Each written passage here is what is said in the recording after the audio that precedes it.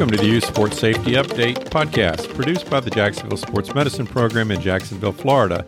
The Jacksonville Sports Medicine Program, or JSMP, is dedicated to youth sports safety through awareness, advocacy, and injury prevention. JSMP is also the managing partner of the Florida Alliance of Sports Medicine, or FASMed, which is a statewide coalition of sports medicine physicians who are engaged in promoting the highest level of high school sports safety through education, awareness, and access to medical resources to keep kids safe. I'm your host, Jim Mackey, a certified athletic trainer with over 50 years of experience in a variety of sports healthcare settings. Our guest today is a non-operative sports medicine physician who enjoys treating runners, sports-related concussions, as well as a broad range of conditions. He is a physician who is passionate about teaching others and helping his patients remain active while recovering from injury or illness. Please welcome Dr. Mark Halstead, a professor in the Department of Orthopedics and Pediatrics at the Washington University School of Medicine in St. Louis, Missouri. Welcome, Dr. Halstead. Thank you. Thanks for having me. All right. So you have a field that's very broad, and yet what's the focus of your current work as a physician? Yeah, so I do a clinical practice. I work out of Washington University in St. Louis, and I partner with the St. Louis Children's Hospital. And so I see patients of a wide variety of ages. The vast majority of my patients that I see in clinic are the pediatric and adolescent population. That's probably about 80% of my practice. And, I'll do various evaluations of all sorts of different injuries. I have clinical and research interest, like you mentioned, in runners and stress fractures in particular, and then certainly concussions. That's kind of one of my big areas of passion from an education standpoint and also a clinical setting. And then have different roles covering teams in the area. So I work with a local high school. I work with our MLS team, and then one of our colleges here. Okay, with stress fractures, we'll come back to those in a minute as cross-country season will be starting again here soon. So you're the host of the Pediatric Sports Medicine podcast. Share with us a little bit of what your focus is with that, why that's important to you, and what kind of messages you're seeking to bring to your audience there. Yeah, you mentioned I like to teach and educate, and I was looking for something as kind of a different venue or a different avenue to do some education to sports medicine professionals. And there really wasn't a podcast at the time when I was thinking about putting something together. It's actually interesting how the person who produces my podcast is actually a friend of mine from high school. We both went to high school in Wisconsin, and we wound up serendipitously ending up about 5 miles apart from each other in Missouri. So it's kind of weird that we wound up being so close together from being technically far apart for a while there. And he had been bugging me for a long time. He says, you really got to get your message out there, get your story out there of what you do, because he has a podcast network. And I'm like, we'll think about it. I had done college radio when I was in college at the University of Wisconsin. So being behind the mic was not something that was foreign to me. But I really wanted to just have an avenue to just talk more about just various pediatric sports medicine topics, just being that my background as a pediatric sports medicine physician. So we cover a variety of things. We cover, just general medical issues related to sports. We'll cover orthopedic topics. We do something called a research review where we'll go through several articles related to a topic. My big thing this year, I've been trying to highlight stories more. I've been really, interested, and maybe this is just getting older as well, of having people be able to tell their stories and really just kind of let people know their background in sports medicine. So I've highlighted some people this year who are kind of people who've founded pediatric sports medicine in a way. I've interviewed a couple people this past episode that I had Stephanie Kuzadam, who probably the athletic training world is very familiar with, who's founded the Safer Sidelines kind of effort, talking about sudden cardiac death in athletes. So it covers a whole wide spectrum of things. It's a very interesting podcast. I did get to listen to it the other day when you were talking about concussions, and I want to get Stephanie on as well. She's been a hero, and there's just a lot of. I like the idea of stories. I do think people like to hear stories, and I'm an old guy, so I've got a lot of stories, but people need to hear other people's stories, not all of mine. Mm-hmm. And so let's talk about shin splints and stress fractures and things like that. hit it from whatever angle you want to hit it from, preventative as these runners are getting going, or they see these early signs and symptoms, what should they be concerned about, and what turns things into stress fractures, do you feel? Yeah, it's an interesting area. It's an area that, has had some decent research. There's some stress injuries that we see that we really don't have a lot of research on, and that's the multi-center group that I'm working with through the PRISM Foundation, the Pediatric Research and Sports Medicine Group. We have tried to tackle some of these unique bone stress injuries, such as the navicular stress fracture and femoral neck stress fractures, just trying to get more information, especially in the adolescent population. But I've personal experience with them. I've run since the age of 12. And I kind of talk to my patients as the runners is that, if you live long enough, odds are you're probably going to get a stress fracture from running at some point. And, they're not necessarily all bad. I had a stress fracture in my tibia both times, one when I was running in high school track that I had because my coach tried to make me both a distance runner and a hurdler, and that didn't work very well. And another one, I was in my 30s, and I have been running a much lower volume. And my daughter just recently had a stress fracture in her tibia. My wife's had one from running when she was in college as a runner in her foot. So we've got that in our family. So I know that injury near and dear. But there's the question of when you asked about shin splints. I think a lot of us have kind of gotten away from the thought that shin splints leads into a stress fracture. I think it's really truly a separate entity. At least that's the way I think about it. But, when we think about that clinically, and this is kind of the key when I give lectures on this, especially if I give lectures to the athletic training population, the distinction there is it's really the concern is pain that gets progressively worse as you go through activity. Shin splints oftentimes will tend to ease up as runners run. But if it's there and it keeps getting worse and it's getting worse and worse, the longer that someone does run or impact activities, because it's not obviously an injury that's unique just to runners or cross country or track athletes. We see it in any athlete that's doing a fair amount of running, and soccer is a big offender of these too, because I consider that running with kicking the ball every once in a while. So we have to think about that. If someone who's have progressively increasing pain, that's not going away, it's there with activity. Pain with stairs, that's going up and down stairs. That's a big hallmark for me of distinguishing a stress fracture from shin splints, just from a clinical history standpoint. Doing a single leg hop, where you just do a hop on one leg, and if someone gives you kind of that look that you're crazy to ask me to do this, I can pretty much guarantee you that person's probably got a stress fracture if their exam and history is appropriate. So just things to think about with those types, and we really need to take care of those. But we've kind of shift our spectrum a little bit. We call these bone stress injuries now rather than just stress fractures, because we know that there's a spectrum of these injuries. They don't all end up as a stress fracture. You can have a lesser injury to the bone that's still a stress injury to the bone, but hasn't progressed to the true crack in the bone. And I think that's probably where a lot of those things that are still being lumped into shin splints right now probably sit. Okay. All right. Well, hopefully, obviously get a good pair of shoes, progressive training, good training techniques, and just do everything you can do to avoid them. But when it does happen, seek the care of a good athletic trainer and a sports medicine physician. Mm-hmm. So you've written a lot of papers regarding sports-related concussions in children and adolescents. What's your concern today regarding these concussions, and how do you believe the recent consensus statement has brought to light good aspects that can benefit both parents and practitioners out there? Yeah, we just reviewed the recent concussion documents a few weeks ago on our podcast, and I think it's from a standpoint of how does it help parents and athletes, I don't know that it's dramatically changed things as far as directly related to them in the sense of some different assessments that have been added to the new assessments. I don't think that, we've revolutionized concussion care with the updated statement. I think we've seen a lot of those big jumps over the last decade or so, and now where it's kind of fine tuning and tweaking a little bit. So as we get some better assessments to try and help us, like the dual task gait and other types of things for assessments to try and look at concussion, I think that's really the big key.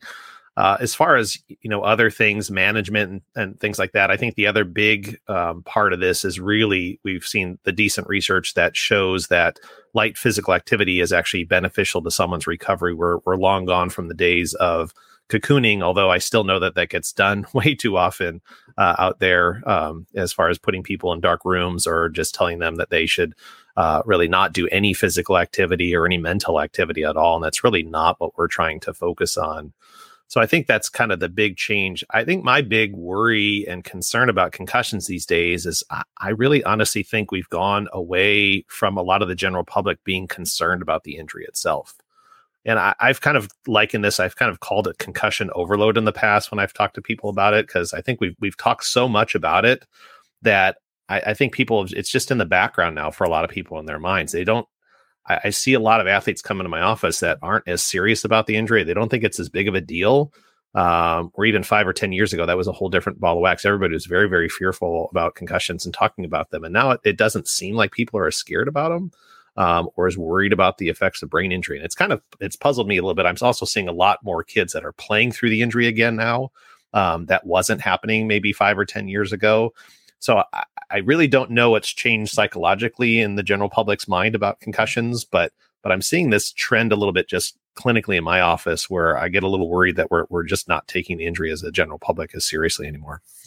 So are you seeing the youth just not self-reporting? Is that one thing you're saying there? Yeah, and also just not necessarily caring that they're still playing through these injuries. So and just seeming like it's not that big of a deal. So it's a little bit of a scary trend that I've been seeing over the last couple of years with athletes. And I don't know if this is a post-pandemic thing where people are just, just because we're back being active, it's a big deal, no big deal anymore. The health issues really don't seem to be driving a lot of concern anymore for some of these athletes. Right.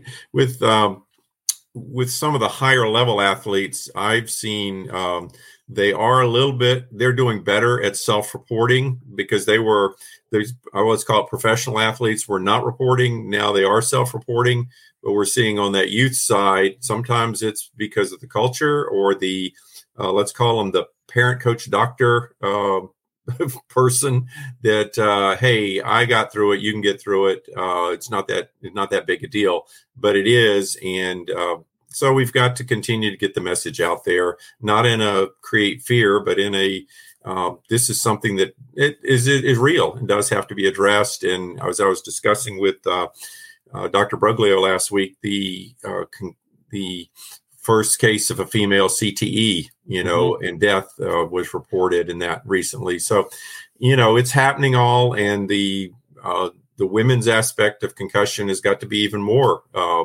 researched in the future, and of all ethnicities, all types and shapes and forms, everybody's got to be looked at with that. So it's definitely still out there, and hopefully people will take it seriously, and especially as we get back into this collision sport part of the year that's coming up. And so we will see what happens. Kids got to go back. Return to learn is a parallel trajectory, so to speak, along with return to play. So would you address that, why that's important, and some key points parents, educators may need to know? Yeah, I think this is an area that, we do pay attention to. I was personally a little disappointed in some of the things that came out of the concussion statement. And I joked about this with Dr. Tina Master on my podcast about just the fact that it seemed like, the emphasis was that the vast majority of kids, I think it was 90% or something that they quoted in there, wouldn't need return to learn things beyond about a week or so, which that's definitely not what I see in my practice. Because we know that, concussions, not everybody gets better in a week. I mean, if you just go by statistics in the age group that I'm talking about, pediatric and adolescent, only 50% are going to be back to feeling their normal self within the 7-day period. So if we're saying that, 90% aren't going to need academic supports after a week, that doesn't make a lot of sense just to me from a clinical standpoint from what we're seeing. But in the big picture of things, we do know that obviously there's the physical effects of concussion, but then there's also the cognitive effects. And so if we're in a school setting, it makes very common sense that, hey, if we're having struggles with our cognitive function, we're going to maybe need some supports with things. But I think this is also an area where we've kind of taken it to some extremes. And I think we're a little behind with return to learn compared to where we are with return to physical activity. We've been a lot more proactive now about working towards getting people more active, and that it's really not necessarily harmful for someone's recovery. And I still think we're in a state right now where people are still very nervous about the cognitive load and how that's going to potentially worsen or lengthen concussion recovery. And we're not really seeing that. I mean, it doesn't make any sense to why that would be any different than physical activity. You know, I've liked what some people have been writing about lately with our approach to concussions is we need to kind of think of it like a Goldilocks phenomenon in the Three Bears, where we want the just right. We don't want too hot. We don't want too cold. So we don't want to be doing unrestricted things, but we also don't want to be limiting everything to an extreme either. If we put it in there in an area where our body is tolerating what's going on, and we're listening to our body, and hey, when our symptoms flare up, maybe we need to back off from a cognitive standpoint. But there shouldn't be a reason why we need to say you can't look at a screen, or you can't go to school, or you can't do any sort of cognitive load at all. You can't take a test. You can't read a book. Those are all things you can do, but you may be having more of a challenge with doing those after a concussion. We just need to think about that in a moderation approach rather than necessarily, just go back and do whatever you want without any supports at all. And let's not, totally restrict you and say you have to stay home until your headache's gone, kind of thing. And again, I think we're still a little bit behind with return to learn, just because we don't have as much research there as we do with return to activity. But I think we're going to get there. All right. We're speaking today with Dr. Mark Halstead, a professor in the Department of Orthopedics and Pediatrics at Washington University School of Medicine in St. Louis, Missouri. He has an emphasis in sports medicine. So as a clinician, physician, there's a new thing that came out with the concussions that affects physicians too, but the SCOT, the Sports Concussion Office Assessment Tool. So this is one more piece of paper to fill out as a clinician. Well, how does this help you and encourage your other physicians out there and educate us on what that involves and why it's important? Yeah, we needed another tool with another fancy name to it. So in the big picture of things, I think a lot of people who do sports concussion care in the office do a vast majority of the things that are on the SCOT at some point or another in assessment. But this is where the challenge comes in. And I think there was some pushback at our AMSSM meeting. There was one of the physicians who was on the concussion and sports writing group, who actually was very opposed vocally to the idea of the SCOT, just saying that it was not something that he felt was going to be practical, because it takes, probably at least 45 minutes if you're going to do the full thing to go through that. Mm-hmm. And that's difficult in a busy clinical practice, unless that's all you're doing is just concussion care. And, the way my practice works, that would not fly as far as keeping my clinic flow going. Our concussion visits are already pretty involved. And for me, the biggest key of, I think, the visits is not necessarily all those individual assessments. It's actually focused assessments based on symptoms, and then lots and lots of education. So I have my visits are a lot more of discussing how do we approach each of the areas that people are struggling with, rather than necessarily doing these long assessments of things. And my approach always has been, if I have these tools, well, what am I going to do different with it when I have the result? So as an example, if I'm going to having a patient in my office count words, or give me a set of 10 words, and then we're going to repeat those.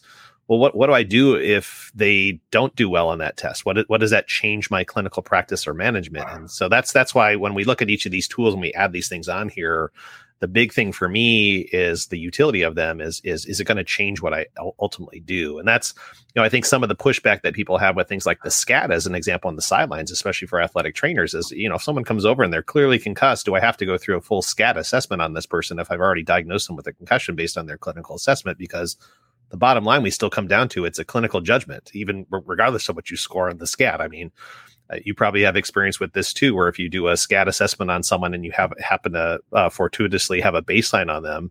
I've taken care of many concussed athletes who do just as well, if not better than their baseline when they do a SCAT assessment. Does that mean that person didn't have a concussion? Absolutely not. I mean, I had a player completely knocked out on the field, and they actually did better than their baseline on their post-injury assessment. So, we have to still remember it's still clinical judgment. So I think it's helpful to know what tools out there we have and how can we use those.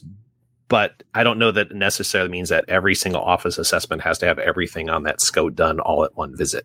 especially if someone's not having any issues. Why do I need to do a whole bunch of vestibular things if the person has no vestibular symptoms whatsoever? So I think it's making sure what the resources out there, what are good tools to use, and how to use, as we always talk about with concussions, the tools in your toolbox. Right. And it's learning and knowing who your athletes or who your patients are. Yeah, for sure. We've all got the funny stories from giving assessments, and give me the months of the year backwards. I can't even give them to you forwards, sir. I don't know all of them, Right. So you run into all kinds of things. Or I couldn't test. I couldn't do this sobriety test and balance test in the first place, So anyway, but it's a program to help you in some ways, and Mm-hmm. so that's good. So you get this kid with a concussion, and the parents, maybe they're not taking it as serious as they should. But how do you explain to them some of the follow-up care that's necessary, or some of the longer-term effects of concussions? Because this is a young, developing brain. So. Yeah, and that does become a big concern. I think that's probably, out of anything, that's the biggest concern that most parents at least have in the office. I don't think many of the kids have that concern yet, because we know that most adolescents think they're indestructible, and they're not thinking about what 20 or 30 years down the road may mean to them based on their decisions that they made today, whether playing through or having multiple concussions. But I think what we're starting to see more and more with regards to long-term effects, like CTE as an example, is that it's not necessarily the concussive injuries that are the problem, but it's the repetitive blows to your head that accumulate over the course of someone's lifetime that are probably the biggest risk factors for developing CTE. So, again, when you're starting contact football at the age of 6 or 7, and you're going to continue that through high school and then potentially continue that onward, that's a large amount potentially of hits to your head, depending on what position you're playing and what have you. And I think that's where the bigger concern lies. And again, maybe that's where, with some of that messaging coming out, that the concern for the actual concussion has become less with patients. But, in the big picture of things, it's still a brain injury, as we talk to patients about in the office. So we still need to take them seriously. But I think, as far as follow-up goes, I don't know if necessarily every single person that has a concussion needs long-term follow-up for their concussion, but I do think it's appropriate and important to make sure that we are following up with these patients and making sure that they're getting through, getting to the point where they're symptom-free and back to their baseline feeling before we let them go back to participate. And everybody may do that differently. The way I approach that in my practice is I do weekly emails with my patients, and they will send me an email update on how they're doing. Rather than seeing them back in the office on a weekly basis. It's just more convenient for everybody to be able to do it that way. And then we may have them come back in the office, or maybe, if it's a kid that's at a school that has an athletic trainer, that I can use the athletic trainer to help assist with our return to play process, then certainly we'll utilize that as well. Because there's obviously, you guys are extensions from our sports medicine practices for sure, and have that hands-on. And I like to use the athletic trainer for hearing the things behind the scenes that they may not be telling me on email, or they're telling their buddies, hey, I still got a headache, but I want to play in the game tonight. So I'm not going to tell anybody that I still have the headache, kind of thing. So, okay. Is there a CPT code for that email? There isn't. No. So it is something, unfortunately, that, it does consume a chunk of my time, but I've just found it to be a more efficient way of doing my practice. Patients like it. It makes sure that it's providing some accountability to patients too, that they are needing to take this seriously and they need to follow up with us. And make sure, and it relieves a burden on, by doing it through the email, it relieves a burden on my medical assistants and office staff, so they don't have to take care of these calls, and then we go back and forth. As we know these days, most people don't answer their phone when they see a strange number, so then we're just going back and forth. So the email is a nice way for me to be able to document too, because I can actually copy into the chart exactly what the patient told me that they've already typed out, rather than having to translate that. So it's worked well for my practice for a good decade now. That's good. You're allowing them that screen time too. Correct. Yes. All right. So for the athletic trainers and the physicians out there, what are your 3, 4, 5? You're on the sideline. What are the quick and easy first assessments that you may give when you suspect a concussion? Just what are your, the NFL has the Maddox questions and things like that, but what do you look for the first 4 or 5 things? Yeah, I mean, obviously it's looking what happened first. So that means you got to be paying attention to what happens on the field. We know that doesn't always happen if you're assessing somebody else at the time and someone else goes down, then it becomes a little bit more of a challenge. And that's the hard part with high school and under, and even at the collegiate level, we don't necessarily have the benefit of video replay that I can go back and I can look at what happened with the injury right then and there. So it is relying a little bit on the history. So I think the first part is asking them what happened, getting their story first. I think the worst question that can be asked is, "Are you fine?" That's like they're usually going to tell you that I'm straight. I'm straight. Exactly. That's the bane of my existence. Whether a coach or an athletic trainer or a physician asks that question, "Are you okay? Are you fine?" That to me, fine to me is not 100%. Are you back to your normal self? Do you feel like your normal self? That is a big key question for me for recovery. That's a big key question for me when we're doing that, because again, we know what athletes are going to tell us is that they're fine, regardless of what the injury may be. It could be a knee injury, whatever, even though they're limping. Yeah, I'm fine. I'm good to go. Yeah, no, you're not. So that's, I think, the big key number one is making sure you're asking the appropriate questions. Again, the bottom line still comes down to symptoms. So I think the hard part for a lot of, the sideline assessments is we want to be able to get things done quick, because, a lot of things can happen, especially if it's a football sideline, where there may be another injury the next play. Whereas some other sports, there can be a big, long delay between injuries. There's not as much bang for your buck injury wise, so to speak, in other sports besides football. So I think it's making sure that you're asking the right questions, first of all. I think making sure that when you're going through symptom assessments, because that's, again, where a big key comes from, is have that paper scat on the sideline that you can have the patient fill it out and just say, "Tell me how you feel right now," without, again, the preconceived notions. Probably most athletes are going to realize you're asking about a concussion, but just have them fill it out and see what they think, rather than asking them, "Do you have a headache?" Because again, when you go to yes and no questions for a lot of these things, the answer is oftentimes default going to be no, even though there may be a yes. So if you let them grade it out a little bit, that sometimes they don't know necessarily that, it's a 6 and a 2 doesn't necessarily mean a difference to me. If you've got a headache, you got a headache, right? So I think in that situation, I think that's important. I had a perfect example of a punter. We don't think about the punters and the kickers getting concussed very often, but I had one on a high school sideline. He got rocked, and clearly he was concussed. There was no way I was letting him go back into play. And he came over, swore up and down on the sidelines to us that he was perfectly fine.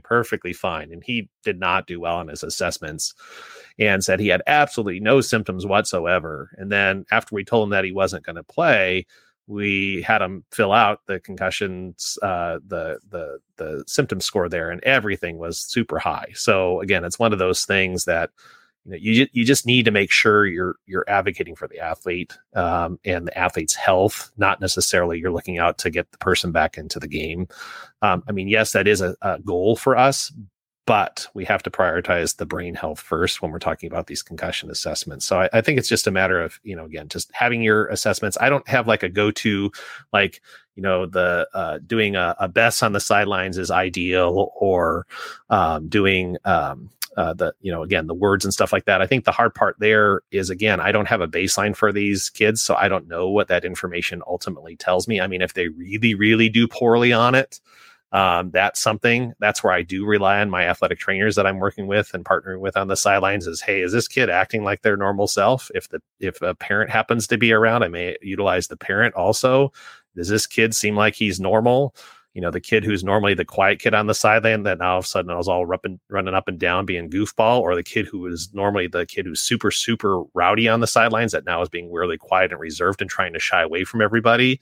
Those are the ones that spark my interest as, something's out of the norm for these kids. It had the kid that said he was fine. Parent came down. Oh, he's fine. Doc said, "Just sit here for a minute." 5 minutes later, he said, "These lights and this noise are really bothering me right now."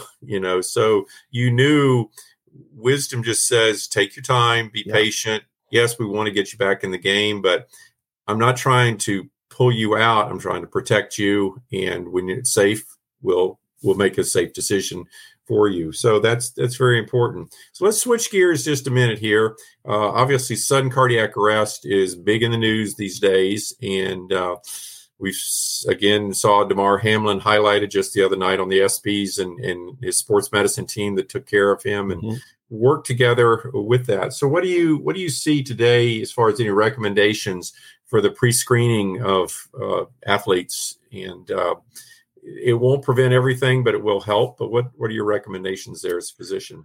Well, again, and this is an area still of huge controversy in the sports medicine world is the utility of doing pre-screening with things like EKGs or echocardiograms for athletes. I think in the big picture things from a cost and resource standpoint, I think it's a challenging endeavor to try and do that with sports in our country. Of having every single athlete get an EKG and or echocardiogram. I think the most important part right now still comes down to our screening questions on pre-participation exams. My mentor, David Bernhardt, who has been one of the lead authors with the pre-participation exam, will always advocate that we should be treating our sports physicals like any other physical, or any other physical like a sports physical, I should say, where we're actually truly like asking those types of questions for every single kid, because every single kid ideally is an active kid. So there's nothing unique necessarily about sports that would increase the risk of sudden cardiac arrest in a kid who may have some condition that's there at a baseline. And, the physical activity may provoke it, but it could be physical activity running around on a playground or physical activity. I've gone on a family vacation and we're doing something super active, and that puts us at risk for sudden cardiac arrest. So I think it's important that we're making sure that we're establishing those AHA questions on the pre-participation physical and making sure that those are asked about both of the parent and of the kid, because sometimes parents don't know some symptoms that kids may be experiencing, because as we know, kids don't always tell everybody everything, nor do they tell it in the appropriate way or describe it the appropriate way. So I think it's important to make sure we're doing those things. And I think, and this is, again, I think we really need to make sure that we are adequately teaching CPR to everybody. I think it's, my kids all had to do it as part of their class in school. However, if I actually asked my kids, could they comfortably do CPR and know what to do with an AED right now? I don't think they can, because I don't think we're getting, the CPR training we're doing in schools. I don't think it's the same as what you'll get for going to a 3 or 4 hour course that you're going to do, as a medical professional training to do CPR and AED use. But I think it needs to be important that we have those things trained for everybody, regardless of whether you're a medical professional or not, and having access to AEDs and making sure that they're available and in range of what the event is on a sideline or a field or a court, rather than, having it locked away in a school somewhere. So we do have those protocols in place. So that way we know that we have access. And again, it may not be the athlete, it may be a referee, it may be a fan in the stands, but if we have access to those tools quickly, we know how effective they are in saving a life. And I think that's just really important that we all have that background knowledge. Right. And we emphasize a lot of practice of this as well. You can't just have the policies and procedures. You've got to practice them, rehearse them, and utilize what we call a medical timeout to prepare before any activity and competition. So there's a lot of preparation to be done right now. The third H we look at is heat, and so we encourage people be prepared to know what goes on with heat illness, heat exhaustion, heat stroke, and how to prepare properly for cold water immersion or whatever needs to be done with that. So there's a broad range of topics we can continue to talk about, Dr. Halstead. This has been very helpful. Any final messages you'd like to share or bring? Yeah, no, I think, I appreciate your podcast and what you're doing and bringing attention to things and talking to various individuals. And, I think from my standpoint, it's just, it is super hard to stay current with all the stuff that's going on out there in the world of sports medicine. So I think having whatever resources you can, active or passive, passive in the form of a podcast or passive in the form of or active in the form of you looking up and things of just for all of us that are in the world of sports medicine is just staying on top of what's current and making sure that we're adjusting our protocols. We're making sure we're doing the right things. And again, making sure that we're thinking athletes' health and safety first when we're thinking about our assessments and decision making, and especially when it comes to return to play. As I always say, it's still just a game when we come down to talking about sports.